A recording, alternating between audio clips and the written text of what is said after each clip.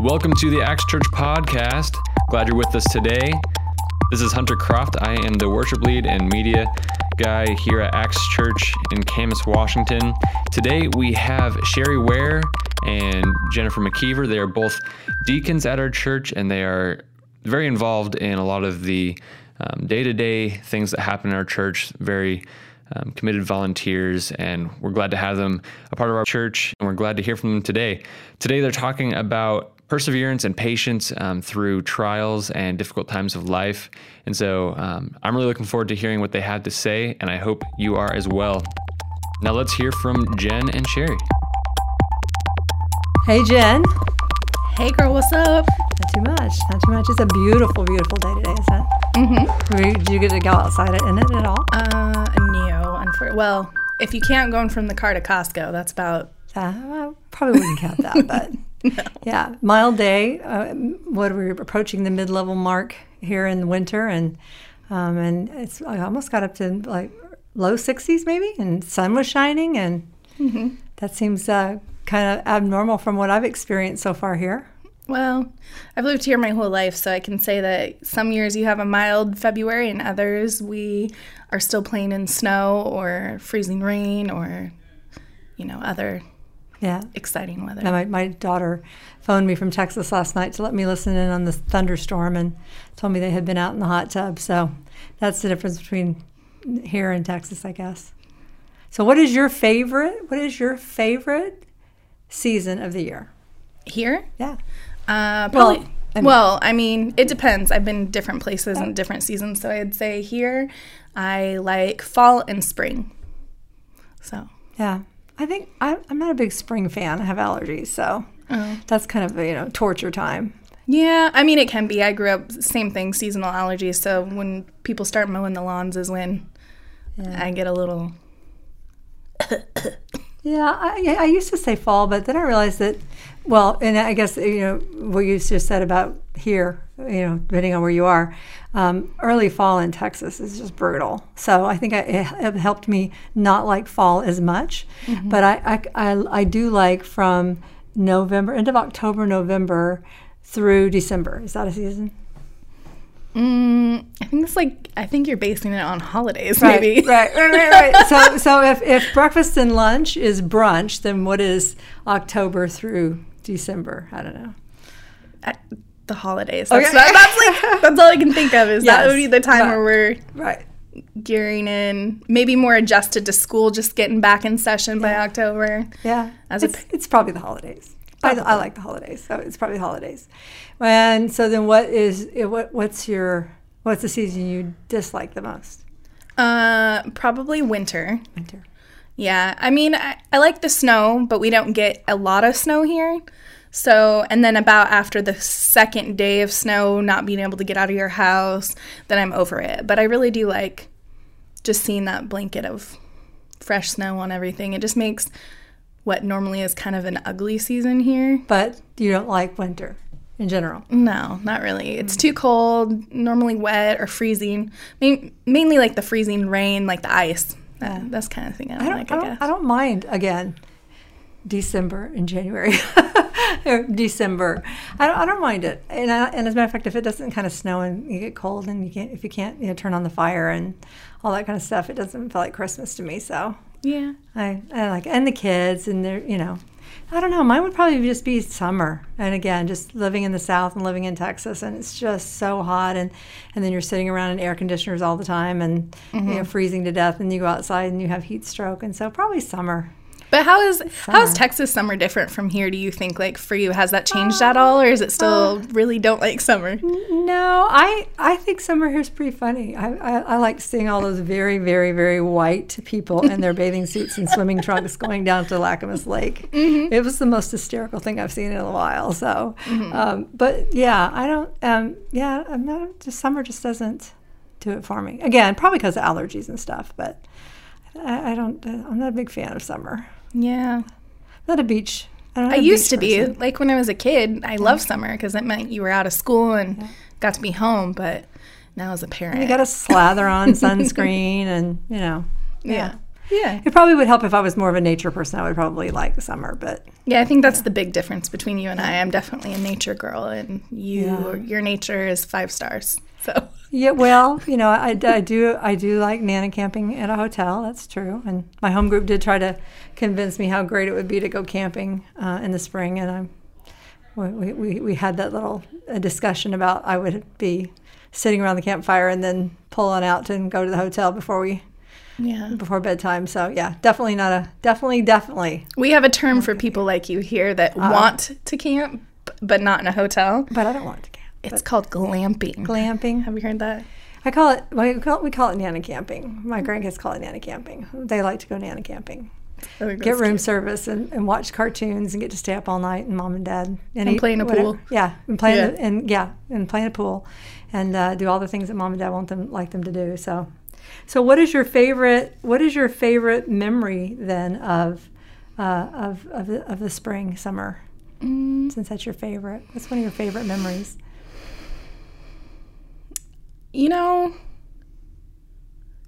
Spring for me was always really fun because growing up I had horses from like probably 6th grade through adulthood. So the spring really was fun for me because we got to go riding and we weren't getting rained on as much, or we didn't have to clean the horses as much after. I mean, you still have to clean them, but they weren't muddy. They weren't caked in mud and that kind of thing. So I like the spring for that. Plus the trees are changing.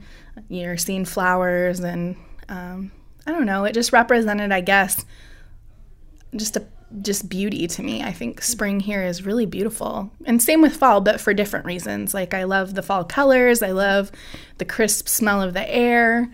And in the spring, I love the smell of the rain on the grass and the grass blooming. Yeah. I guess blooming's not the right word for grass. I guess we go from dormant to now we need to cut our lawn. Right. And then you're out there, and then here comes the hay fever, right? Yeah. So I think those two seasons, and they also don't represent like extremes for me, I guess. Like winter and summer seem very extreme. So it's kind of like the gray area of the seasons of spring and fall. So maybe that's why I like them, because it's not as bleh. I don't know. If you actually get some sunshine here, right? Yeah. Well, actually, as you're talking about that, I can think of one thing that I really liked about summer, and it wasn't so much when I was a kid. It's when my kids were smaller, and I just remember how wonderful it was to be able to send the kids outside and say, "Don't come back in the house for 4 hours." Amen, it was sister. Wonderful. It was just wonderful. So any of you who are listening out there that have little kids, you'll know that whole thing about being able to send the kids outside and just to have even just a moment of peace and quiet. And so I remember that, and didn't love dragging them back in the evening, tired and cranky, but I loved being able to have them outside a lot. So that was fun. For me, I think that, again, that's why I like the holidays, is that there's so many really good memories around the holidays. And so, but I kind of started that question because we're going to talk a little bit about just seasons of our life, and one of the big places in the Bible that talks about seasons, of course, is Ecclesiastes, and so what some of you don't know Jen and I is we're what, about 20 years apart or more in age. So I'm going to be, I am 58. How old are you? You can tell. I'm 33. And you're 33. So we're in different seasons of our life right now, and so we're just to talk a little bit about that, because I think that that's one thing that everybody has in common is that we have these seasons in our lives, and so there's the times of when things are going really well, and then there's the times when things really aren't going well, and how, what does that look like at your place where you are in your life right now? What kind of season would you say that you're walking through right now?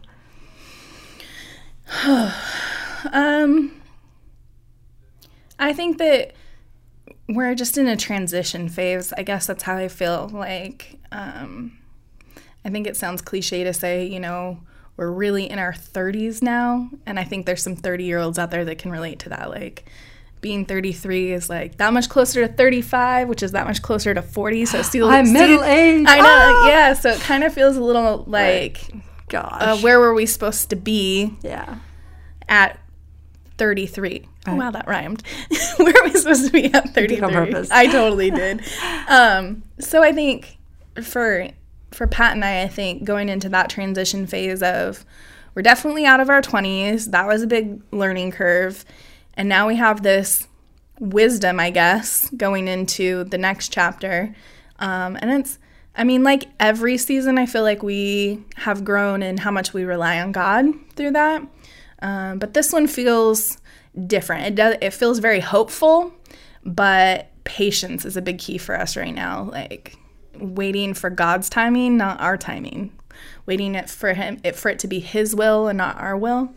So it's a lot like Ecclesiastes. Like you must have a lot more patience than I do, because I think about every juncture of my life. I think about, couldn't wait, to go to junior high, and then couldn't wait to go to high school, and then couldn't wait to get out of school, and couldn't wait to get married, and then couldn't wait to have kids, and and have a house and be able to buy a first house or change jobs. And so I think, part of, for me, there's just been different places where I don't know that I ever, and even maybe now probably, that I really kind of rest in where I am and enjoy where I am. I think I'm always looking over that fence, and maybe that's just me, but I'm kind of always looking over that fence of, okay, what's next, and how do I attain it, and where, and maybe even placing on that the expectation that things are going to get better or different or somehow change.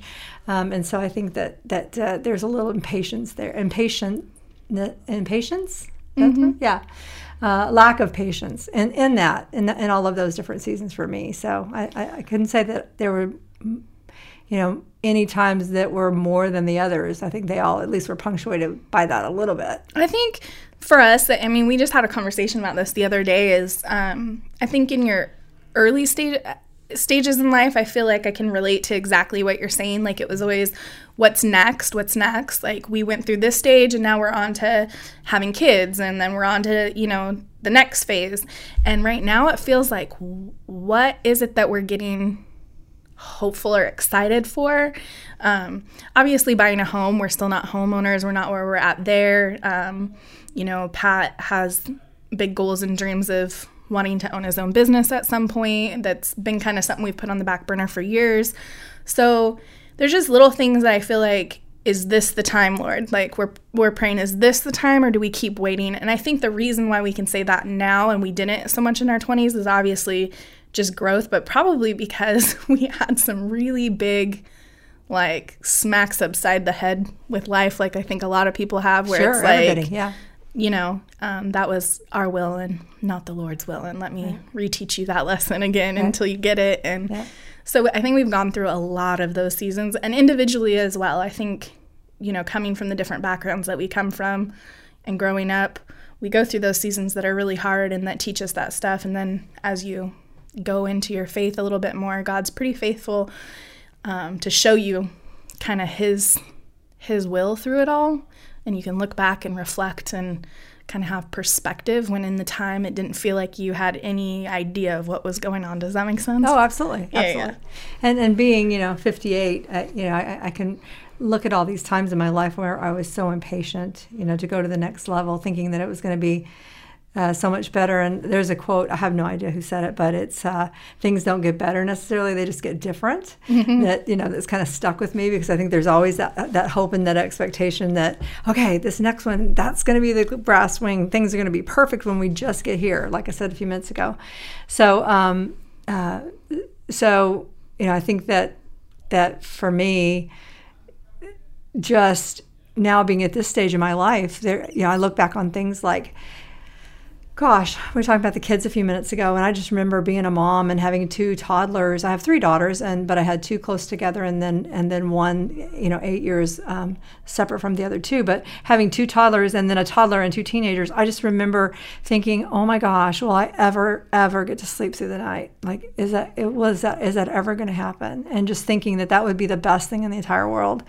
And then as they were in school, and as I was working more in my career, not sleeping a lot at night, not because the kids were keeping me up necessarily, but because work was. And now, being in a house that's too quiet at night, and missing my kids and my grandkids, it's different. It didn't really get better. I mean, I don't have people crawling in bed with me in the middle of the night, children putting, their cold hands on me in the middle of the night, those kind of things. But it's different. It's different. It's a different kind of thing to struggle with, or a different kind of thing to accept, or learn how to kind of get your arms around and to live with. And so, and the other thing I think that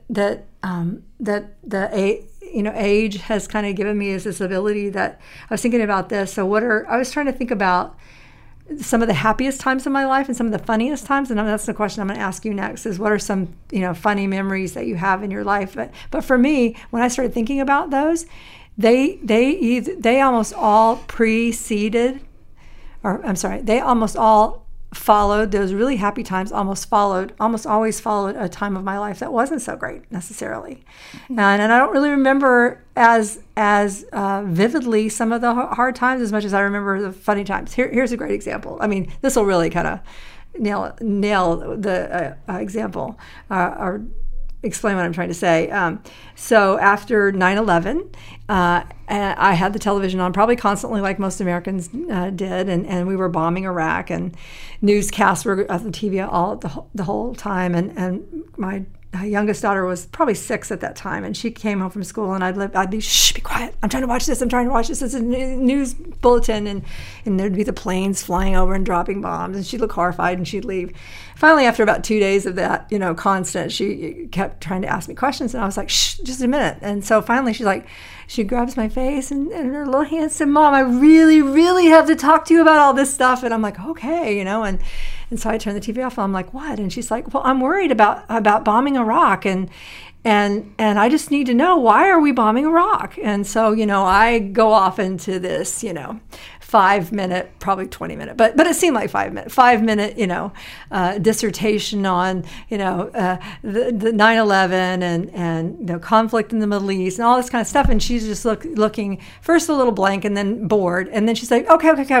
And she put her little hand over my mouth. She said, but I just have one question. Are we just mad at that rock, or are we mad at all the rocks? Because we have rocks in the flower bed, and I just need to know if those rocks are gonna get bombed. If there's bombs gonna fall on those rocks, we need to do something. And I, for a minute I was so perplexed, and then I was like, oh, because we're bombing a rock. I got it. So, here's this horrible, horrific time, and everybody's frightened, and we had friends like probably everybody did who died in the Trade Center, and so but here's my daughter kind of, and I'll probably never forget that. That's hysterical. So some of those kind of funny or joyous or or what do you call bittersweet things that happened at hard times in my life. Do you have any memories like that of anything? I think it's funny that you brought up your children, because I think in this season that I'm in right now, God's humor is that he's given me 2 children that really put Pat and I in our place a little bit, like humble us back down to reality. And so I think I can remember one of the earliest times that I knew that God had given us these children that were just going to be really funny. Like, they're just funny. They say the most random things. As in our first year or so of marriage, second year maybe, and we're just really struggling. Pat's working a job where he's gone a lot, and being newlyweds-ish, it was still hard, and we had a young baby, and she was just kind of learning to talk. And I don't know if any of you guys out there have daughters that you used to give like your old purses to, and then in the mail sometimes would be those like little credit card type like come get me kind of like, you know what I'm talking about. Yeah. I'm using hand gestures as if the audience can hear this, right? The little cards that are fake credit cards. Yeah, fake credit cards. In the wallets. And so like you don't know what's going to go into those little slots. Right. So her being like, 2.5 maybe, and, I can vividly see her in her little footy pajamas and her little curly hair and carrying her little purse around and probably trying to stuff the cat in the purse and carry that around as well. I remember it being a season where Pat and I were just talking about, okay, we got to save money. Like we're having all these conversations that we don't think our 2-year-old's picking up on, right? And so we're having a conversation. I think I'm on the phone with Pat at the time. She comes out of her bedroom and she's trying to interrupt me. Mom. And I said, Sophia, what? I'm on the phone. And she's like, Mom, we've just got to save money with Geico, and hands me a Geico card. So it's those little like moments where here you are just like trying to have this big, deep, meaningful, like, we're going to get on track with our finances and do all these things. And then our daughter's like, well, let me help you out. Here's Geico's card. Geico card, that's right. So, from my little pretend wallet. Yeah. But, So I felt like it was just God reminding us of like his timing, not mine. Like, and here's this little kid that knows something I don't know about saving money with Geico. Yeah. And I think to be, as you get older, just even you, to be able to get some kind of perspective of when you're going through trials and when you're hitting hard times at your life, to have that perspective that you've been through other hard times and trials, and you're on the other side of it. And this whole, the Ecclesiastes 3, talks about all the different seasons of a person's life, and birth and death, and what else? Planting and sowing and reaping and all these different things in your life. But in all of those times, there's usually good that comes out of those times. There's lots of stretching, and sometimes there's really bad memories, and sometimes there's things that are seasons that seem to crush us. But there, for me, being able to have the perspective that this too shall pass, that there's some redemptive reason for what I'm going through, and that God's going to use it in my life. It gets easier to have that perspective. Another story that I actually told at my oldest daughter's wedding is she was probably 5 or 6 years old, and our family was leaving church, and I couldn't find her, and I finally found her, and she was sitting in one of the Sunday school rooms, and she was just sobbing. And so if you've ever seen a little girl drama, at least my daughters, all 3 of them. So you just I could not understand what she was saying. Full-blown snot, everything, just crazy. So I get her in the car, and then finally she just bursts out, and she said, "I'm going to be an old mage." And I'm like, "What? You're going to be a what?" And she said, "I'm going to be an old mage." And I'm like, "What do you mean an old mage? What's an old mage?" And she said, like that old lady on the cards that we play. I said, "Oh, old maid. Oh, maid. Oh, okay." And so at my daughter's wedding, I actually brought the old maid card and showed it and told her husband that, I was glad that finally he made her, that he was going to marry her, and so she wouldn't have to live out that long prophecy that she held in her life that she was going to be an old mage. But in her world, her little boyfriend, who was himself 6 years old, was going to marry Angela, and she was heartbroken, and for her, life was over. And how many times in my life I have thought, oh my gosh, like everything that I know and that I want in my life, I mean, it all is balanced upon me getting this or this happening. And if this doesn't happen, or if this gets taken away from me, it all falls down and it is all over. And I would like to say that has happened rarely in my life, but it's actually happened more times than I would like to admit.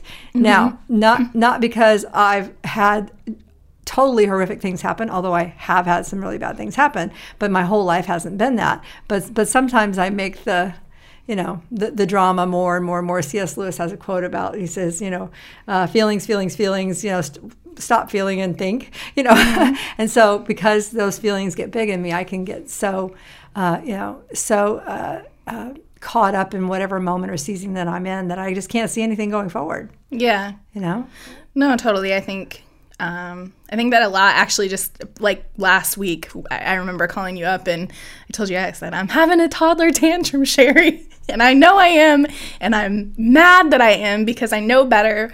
But in that moment, I think I needed to go through the feelings and get it out, because holding it in hurt too much. It's like that lump in the back of your throat kind of feeling.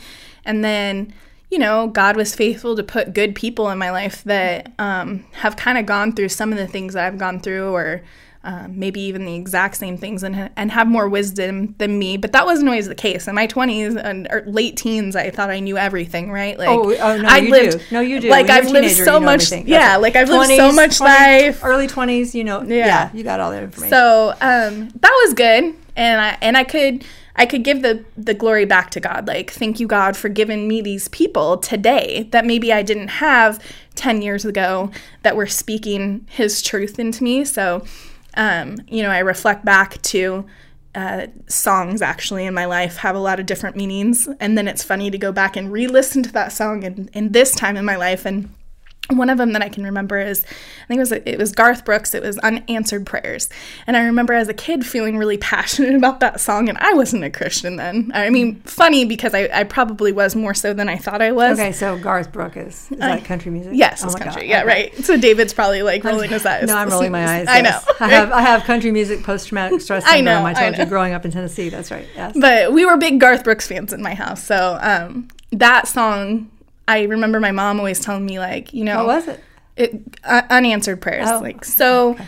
My mom, not being, we didn't go to church and stuff as a kid, but she was spiritual, and she knew there was God and whatever. And so she would sing the song in the car and say, you know, sometimes, Jen, there's things in life that we want and we pray for and we ask for. And isn't it funny how, you know, God knows exactly what you need, not what you think you need. Mm-hmm. And so as a kid, I would roll my eyes like, okay, this is just some, you know, Jackie-isms, and I have many Jackie and Mike-isms. Shout out to my parents, right? And so it's funny now to listen to that song and think, you know, there are a lot of times that I really wanted X, Y, and Z, and God didn't give them to me. But now that I look back, it's like, man, I dodged some bullets, because if I had gotten that, right, I would be with that boy that wasn't right for me, right, or whatever the case may be. I wouldn't have my children that I have now, and wouldn't be maybe even here in Washington. So there's just a lot of things that now, going into my 30s, I can kind of look back and say, you know, God is good, and he had a way better plan than I had. Right. I was thinking way too small for myself. Sure. But, you know, I think one of the things I love about the scriptures is that it shows who God really is, mm-hmm, and then it also shows who man really is. And mm-hmm, so the scriptures are punctuated that there's verse after verse of man, you know, and mankind railing against God for something that they want that they don't have, or that they think that they should have had, or mm-hmm, railing about mm-hmm, injustice, or weeping, you know, with guilt and with shame, and racked with sorrow over their sin, or over the things that they've done in their lives.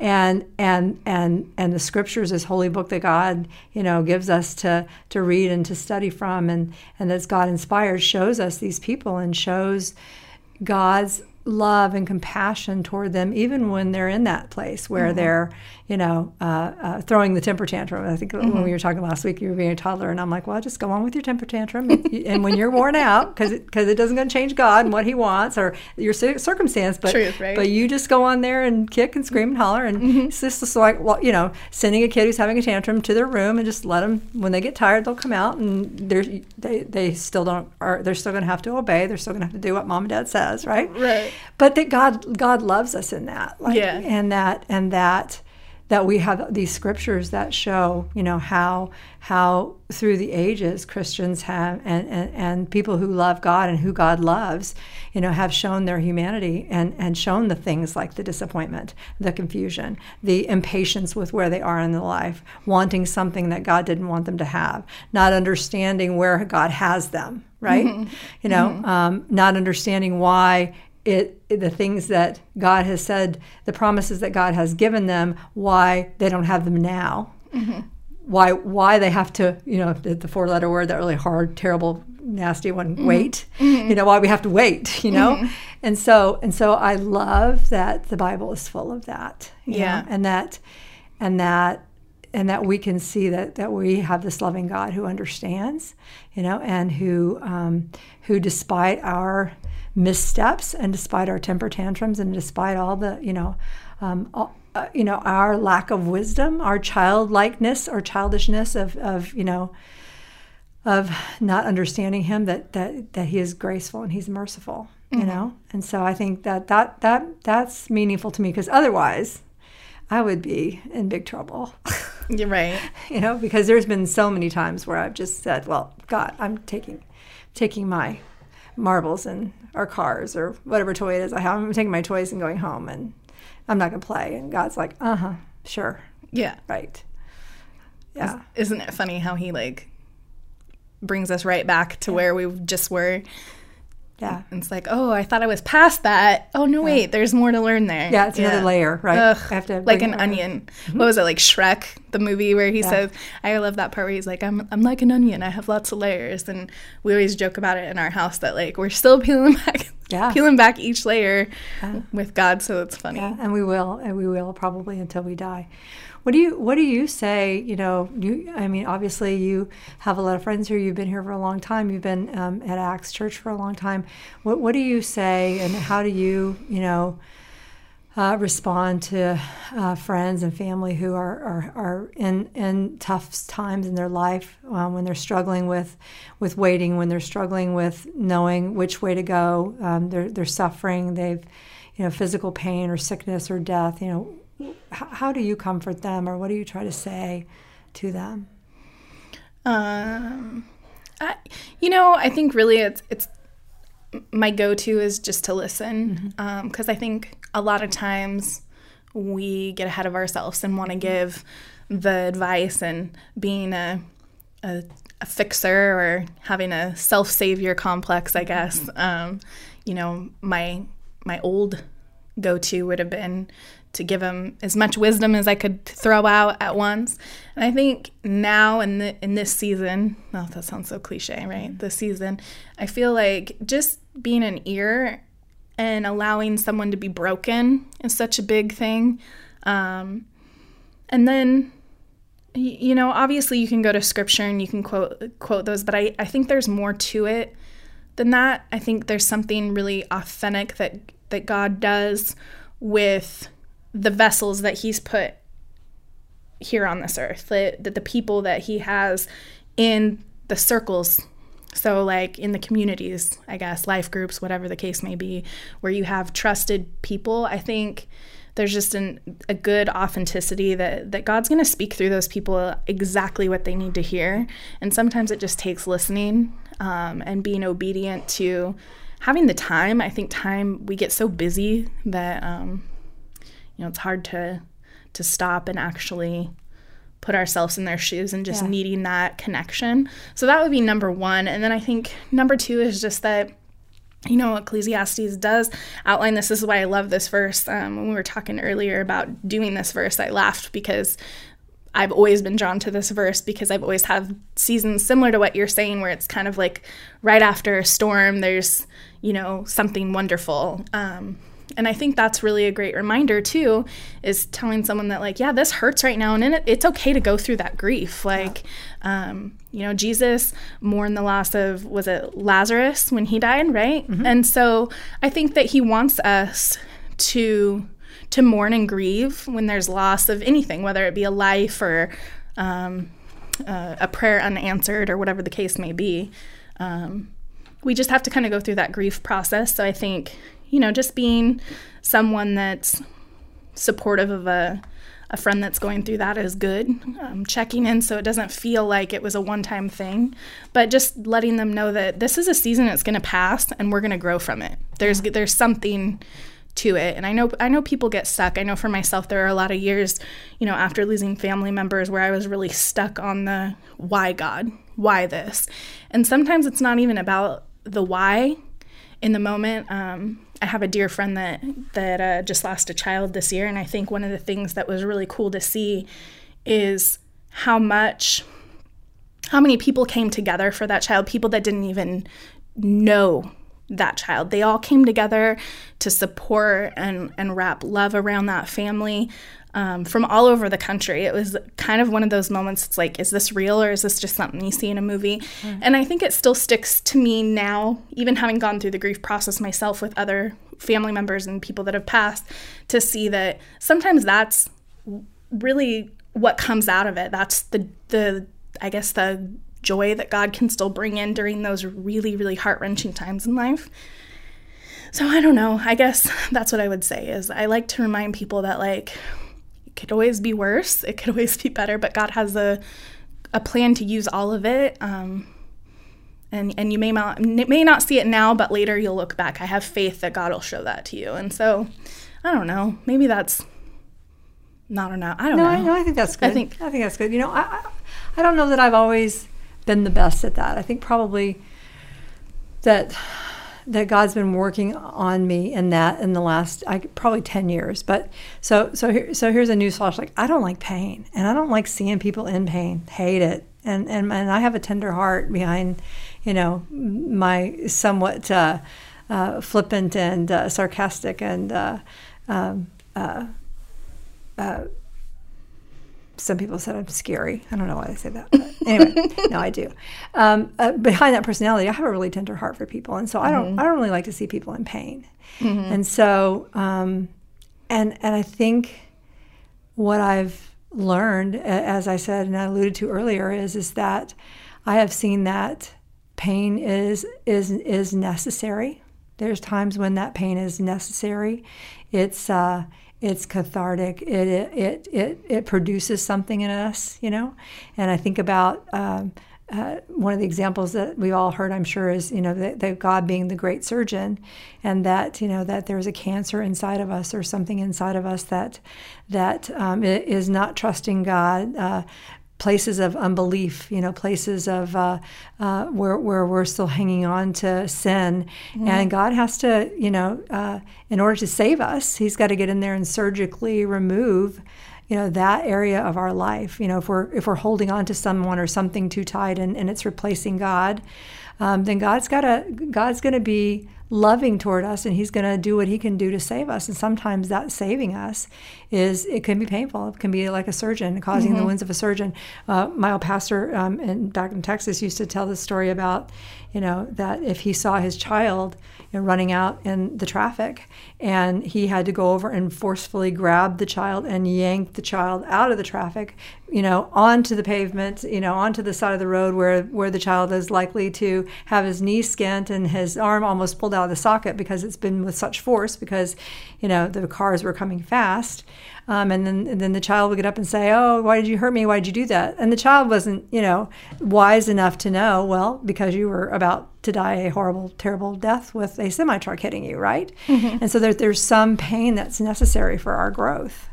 And, just like, as parents, we know that at some point you have to let your kids suffer the consequences so that they learn, oh, no, you can't touch that oven when it's on, or you can't, climb onto that because you will fall. And you can only say, don't climb, don't climb, don't climb so much. You can't, tie them into a chair in their house. And, and so there's some of that pain that's necessary. So I think that there's been a little bit of me that's tried to sometimes maybe save people from that. And I think I'm getting better now about understanding that sometimes that's necessary, and that it's not my job to save people. It's not my job to make it better for them.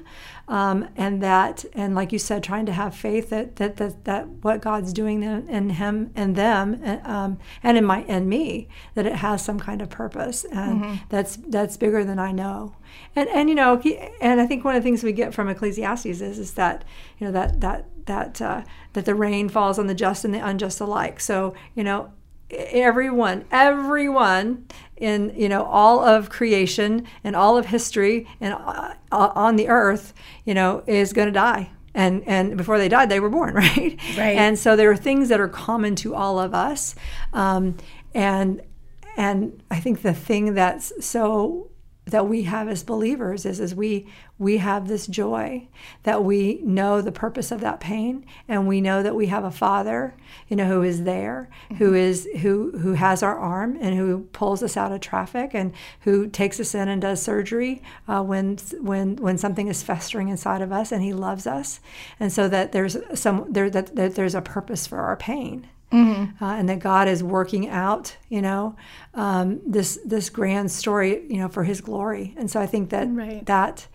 as I've gotten older, I'm getting more comfortable with my own pain, and knowing that it's for a season, and what is it that I need to learn from this, and also the pain of other people. So I think there's I remember early in my Christian walk, someone saying something to the effect of, it's like growing a muscle. Like if you're going to the gym, you're going to pull muscles and then tear the fibers, and then it's going to grow the muscle bigger and stuff like that. And so I guess that's kind of always stuck with me, is like we have to grow this muscle we call life, like the journey. And so God's going to use those tears and rips to make us stronger, I think. And then even, I know we've been talking a little bit about grief, but I read this earlier today and got a good chuckle about if you don't learn to laugh at trouble, you won't have anything to laugh at when you grow old. There you go, right? And I think it's like so befitting because, you know, after all the things that we were, you know, wanting in life, all those little seasons, like getting married, having children, you know, growing our children, watching them graduate from high school and then maybe college and then them getting married, there's going to be a season, hopefully for most of us, where we're just sitting around in our rocking chairs. Like that's the picture I get, and I'm sure we won't have rocking chairs, right? Maybe I have one. What are you about? Right, you're lazy boy. No, that's my husband's lazy I know, boy. right? I actually have a rocking chair. But Right. Anyway, In your lazy boys, and Right. laughing about, you know, you remember back when right. we thought this was like the worst Christmas ever, and you were laid off, and we didn't have any money, and you know, we just thought our kids were going to think we were the worst parents ever because we didn't do whatever. I mean, I'm using this as an example because Pat and I went through seasons of this where it was like feeling so disappointed at ourselves, like we didn't provide more for our children or whatever the case may be. But it's funny because in the seasons where we did have more, there wasn't as much joy, I guess, which is funny because you think you're going to have more joy of being able to give more or have more or do more. But then you get it and it's like, you know, when we didn't have anything, we made the most of it and spent so much time together that really that's all our kids wanted is for us to get off our phones and turn off the TV and, you know, giggle and laugh. I mean, we're in a season of that right now. It was funny. We just started like some devotionals with the kids this last week, and really it was just, you know, my word for this year was discipline. So I was like, okay, you know, we're in a season of like, we need to disciple to our children and really just be in that moment with them. And they're like little sponges and they want to know about God. And they're so funny about like, we'll be driving home from church and they'll just say something like off the wall. I think a couple weeks back it was Sophia had said something to the effect of, how do you play hide and go seek with God? Like he's going to see you. He's all knowing. And then Lucas pops off, you know, and he's the younger one of the two. And he goes, well, duh, Sophia, it's not about God sees it all. God is all. He is I am. And so they had this, right. So they had this big like theology spat over playing hide and go seek with God. But it's funny because now we're doing these like devotionals and they love it and laugh, but mostly it becomes fights between the two of them, which is kind of funny to see, like Lucas saying, well, but so first, so saying, well, but Luke, and then it turns into this teaching moment, which is fun for us because we don't always have those teaching moments where it's humorous. It's normally when they're slamming doors and hitting each other and you're like, well, now you're grounded, those moments. This is more of a like fun teaching moment, I guess, if that makes sense. And so the last couple of nights we've just been busy and haven't gotten home in time, and it's bedtime. And I said, you know, tomorrow night we'll do a devotional, but tonight it's bedtime. It's already after 9. Like we're already pushing past bedtime. And so Lucas told me, Mom, do you pinky promise we're going to do a devotional tonight? And I'm like, I promise. Like if it means that, and I think really it means so much to them because it's a moment where God's feeling our kids in a way that it's not that we don't see the value in it in the moment, but I didn't realize how much they needed that in this season. And probably because the season has been so stressful and that muscle's being torn so much in Pat and I in a good way. Right. Like we see the joy in it and we see the goodness in it. But hard times. Yeah, hard times. And so we kind of forget sometimes that our kids feel all that. Even when we try to shelter or pray with them or, you know, have these different things, it's funny that they really look forward to that time. And so I don't know. I guess that and I think that I'm glad you took the conversation that way, Jen, because the last thing that I would want this podcast to be is, you know, for you know, two people who, you know, if you don't know us and you don't know our story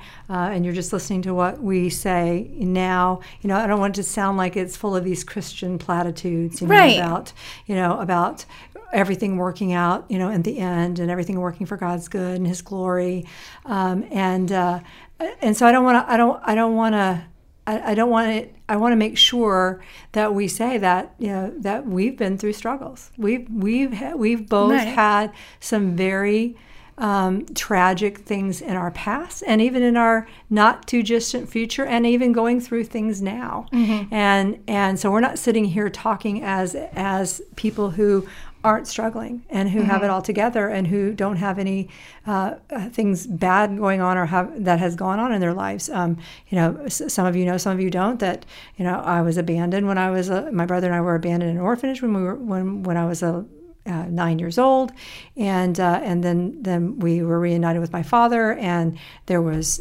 incest and serious child abuse, and I ran away from home early, and then then after 16 years of marriage, there was a divorce and there was infidelity, and so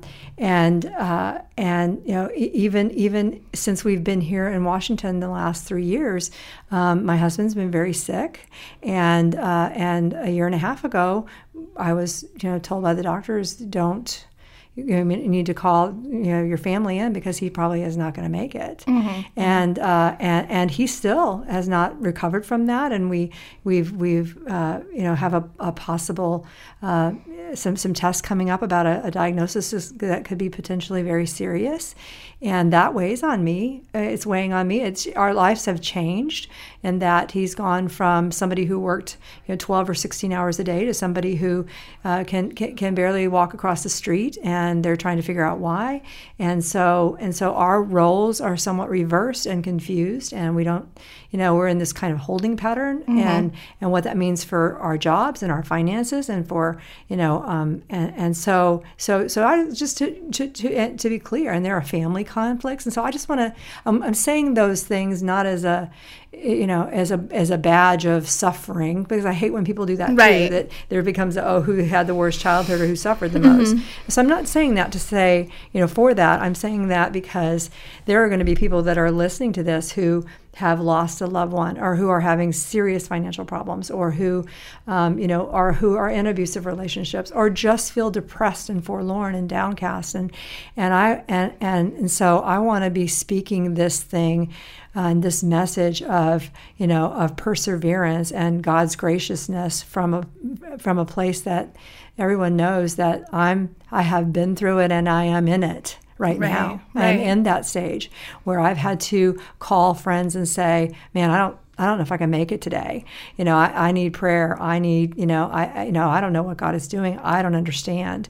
And even yesterday, I threw a fit about something, and then I went to the grocery store and felt very convicted. And I came home and I was planning the speech in my mind to apologize to everyone in my family about slamming cabinet doors, and right as I was planning the speech, and I was going to be, and the speech was about, please forgive me, and this is my opportunity to try to be gracious, and I need to be more patient.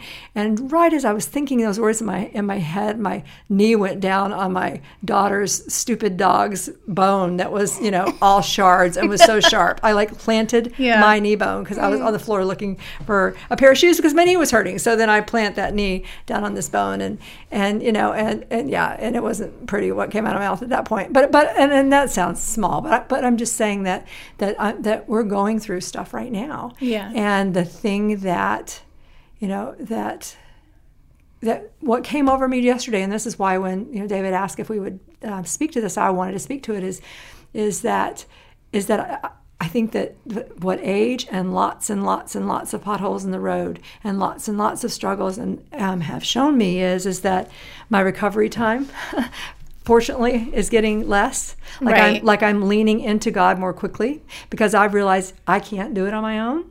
I can't survive this. My way is not better than the Lord's, and so I had barely gotten out of the driveway when I felt convicted, and I felt like gosh, this is an opportunity for you to be gracious. This is an opportunity for you to be forgiving. This is an opportunity, because I'm in the flight and fight syndrome. I'm a fighter, right? Right. And so I get angry and I fight, and I want everybody else to fight. Right. And there are people in my house that are not fighters; they're flighters. And so when they're not fighting with me, that makes me mad at them. And so that's not a good thing, right?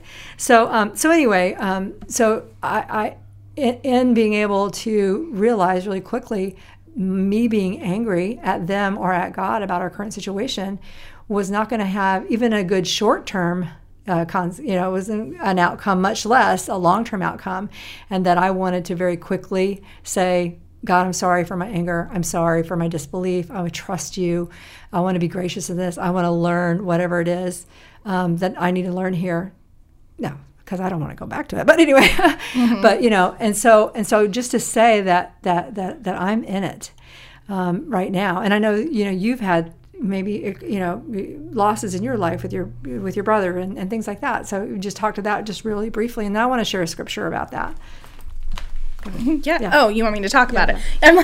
I'm waiting for your cue. Yeah. Growing up, I think, we've had a talk about this. Like, I feel like from age 5 to like maybe 15, about every other year, we lost an immediate family member. So having your adolescence and going through one loss after another, it really, I think, set me into the mindset of like waiting for the next shoe to drop, to the point of, I'll share this story and try not to cry. But I remember when my older brother died, I was walking home from the bus stop, and there was cars in front of our house, and my neighbor had said, oh, like, your parents have a bunch of people over, what's going on? And I nonchalantly said, oh, probably somebody died. And for so long I carried the guilt of that, thinking like I killed that person, when in retrospect I didn't at all. But just when you get stuck in that cycle of constantly grieving, and then another grieve, and then another and another. So I went through that my whole childhood. So then going into my adult life, I think, you have abandonment issues, you have, just still trying to grieve. I was, the middle child that then got pushed into the oldest child role. And so what happens there is I tend to take on the like glue of the family role. So like I did that for a lot of years, and I still do it now. My husband, he's going through a time where both of us, our parents aren't getting any younger and have health issues and things like that. So we're definitely in a season of, we know, I wouldn't say borrowed time, but 2 years ago my dad had an aortic aneurysm and almost died. And so he spent a week in ICU, and we almost lost him on the table. And so I thank God for that, but also at the same time, I'm always in the mentality of, make each day count. I remember we always talked about that, like, live like you're dying, like we don't want the last words we say to someone be the last words we say to someone.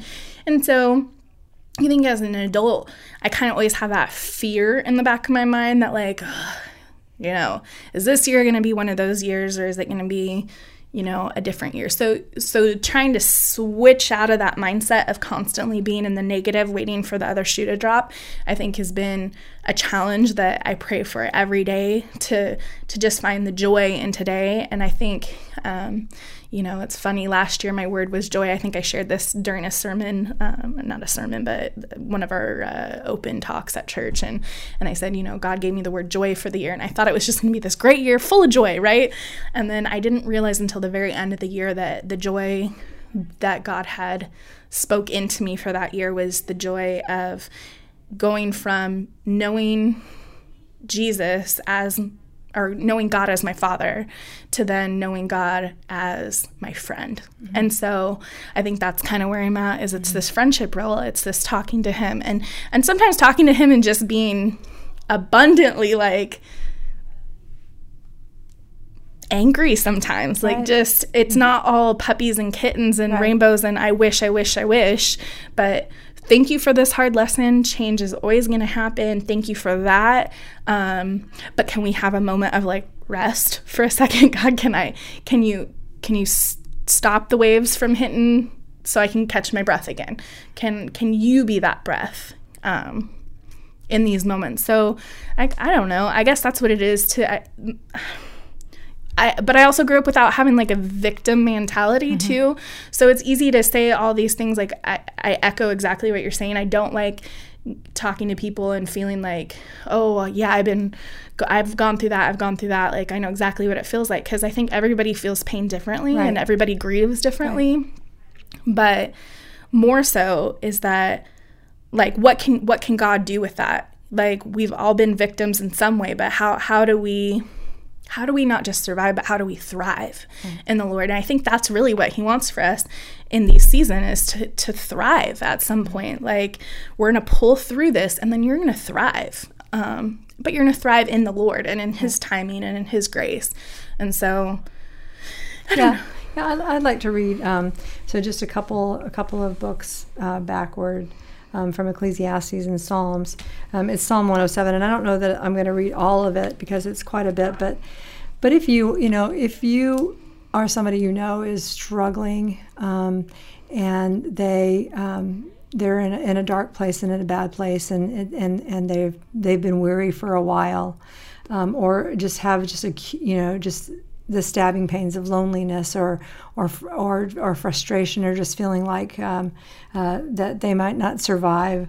Psalm 107 is just the whole book, the whole chapter is about God's steadfast love, and it's 43 verses, but I'll read some of them to you. It's oh, give thanks to the Lord, for he is good. His steadfast love endures forever.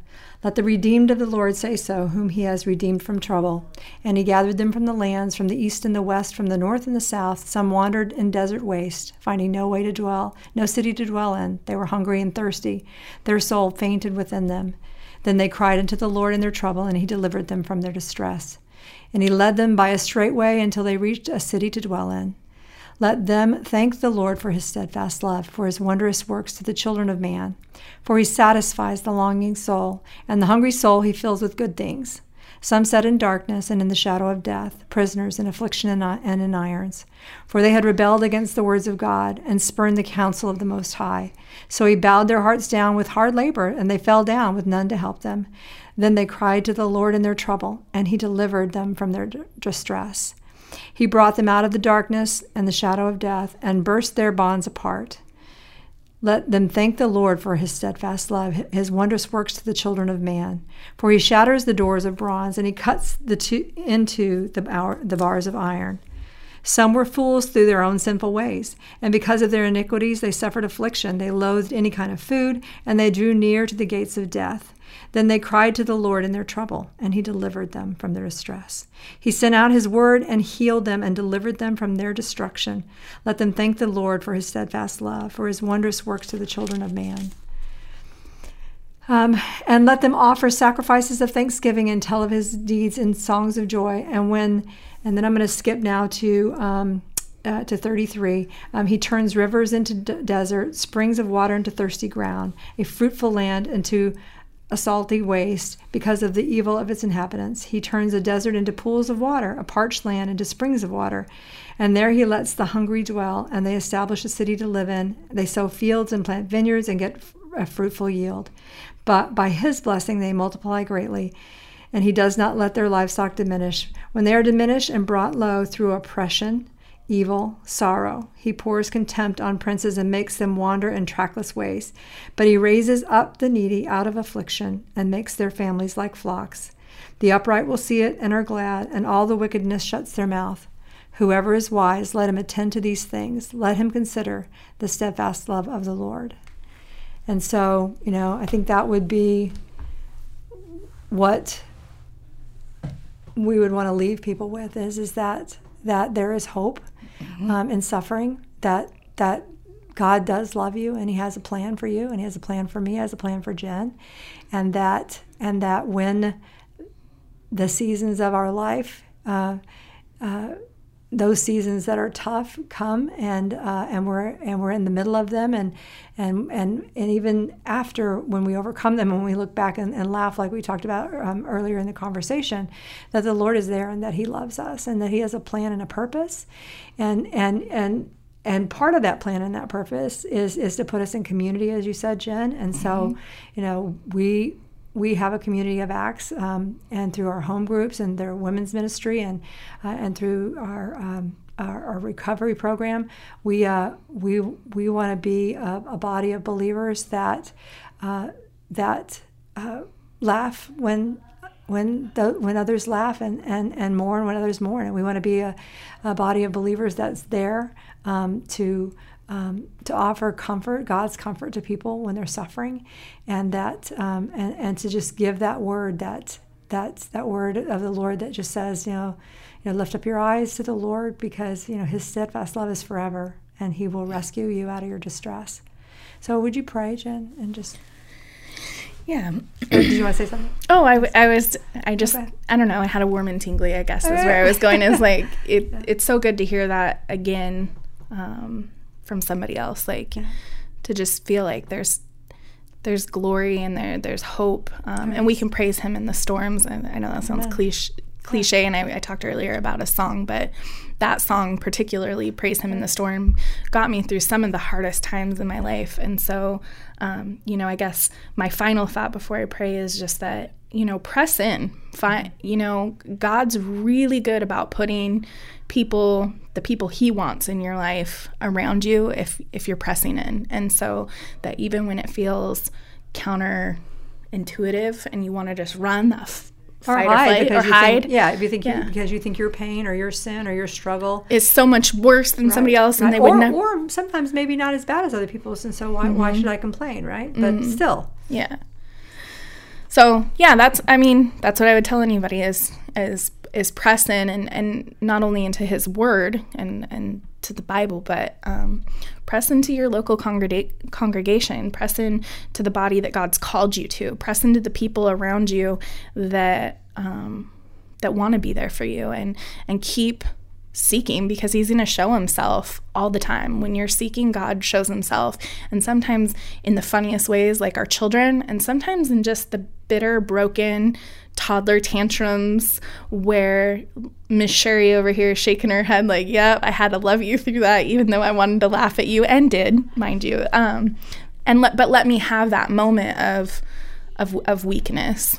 So it's good and it's faithful. So I would say, Father God, thank you so much for today, for the air in our lungs, Lord, that we can just breathe in today, even if that's painful, even though the lump in the back of our throat is just killing us, Lord, and the tears just want to flow, Lord. I thank you for that, because that muscle's growing, Lord, and I pray for every one of my brothers and sisters, Lord, that they would seek you and press into the church, into their community, and that they wouldn't be afraid to be vulnerable and to share, because you've been so faithful, Lord, to show me and so many that we all are a lot more alike than we think, that our sins are no bigger or smaller than someone else's, that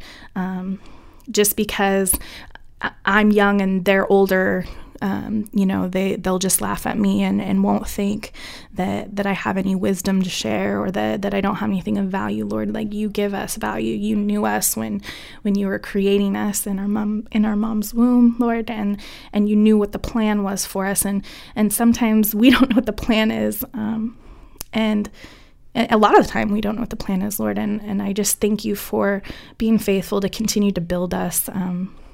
I chuckled even today. You showed me something that I think I just want to give back to you as your glory, as it talked about.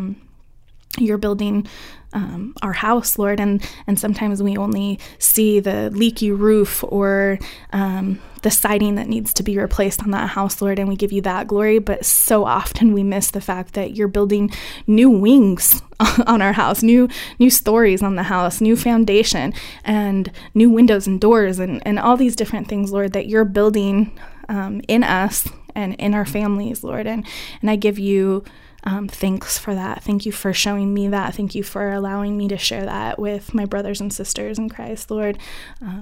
And I just pray that everyone can can see you in the storms, Lord, and that they can praise you, because this season so quickly turns into the next in a blink of an eye, Lord, that we in the wintertime long for the summertime, and in the summertime we long for the release of the cooler air, Lord. And I thank you for that too. Even simple seasons are reminders of how quickly things can change for your glory and for the kingdom, Lord. And I just pray that we continue to press into you. And in your son's name I pray. Amen. Amen. Well, there you have it. I hope you enjoyed that podcast conversation as much as we did.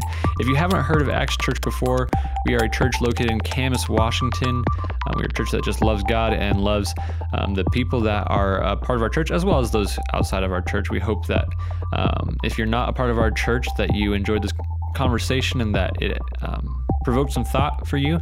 If you're not part of a church and you are close to us, we'd love it if you came and checked us out. If you're not close to the Camas, Washington area, we would hope that you could find some sort of church that you could plug into, that you could be a part of the body with, because that's the full call of a Christian, is that you would be interacting with other Christians and growing through that. It's not something that we can do on our own. You can see our website at axcamus.org. We have sermons up there. We have other podcasts up there. Speaking of which, if you would subscribe to our podcast, like it, give us a comment, anything to help us see that this podcast is worthwhile to you, and maybe just to know how it's affecting you, we would love to see that. It really helps us understand the direction that we should take this podcast. And so thanks for listening, and we'll catch you again next week.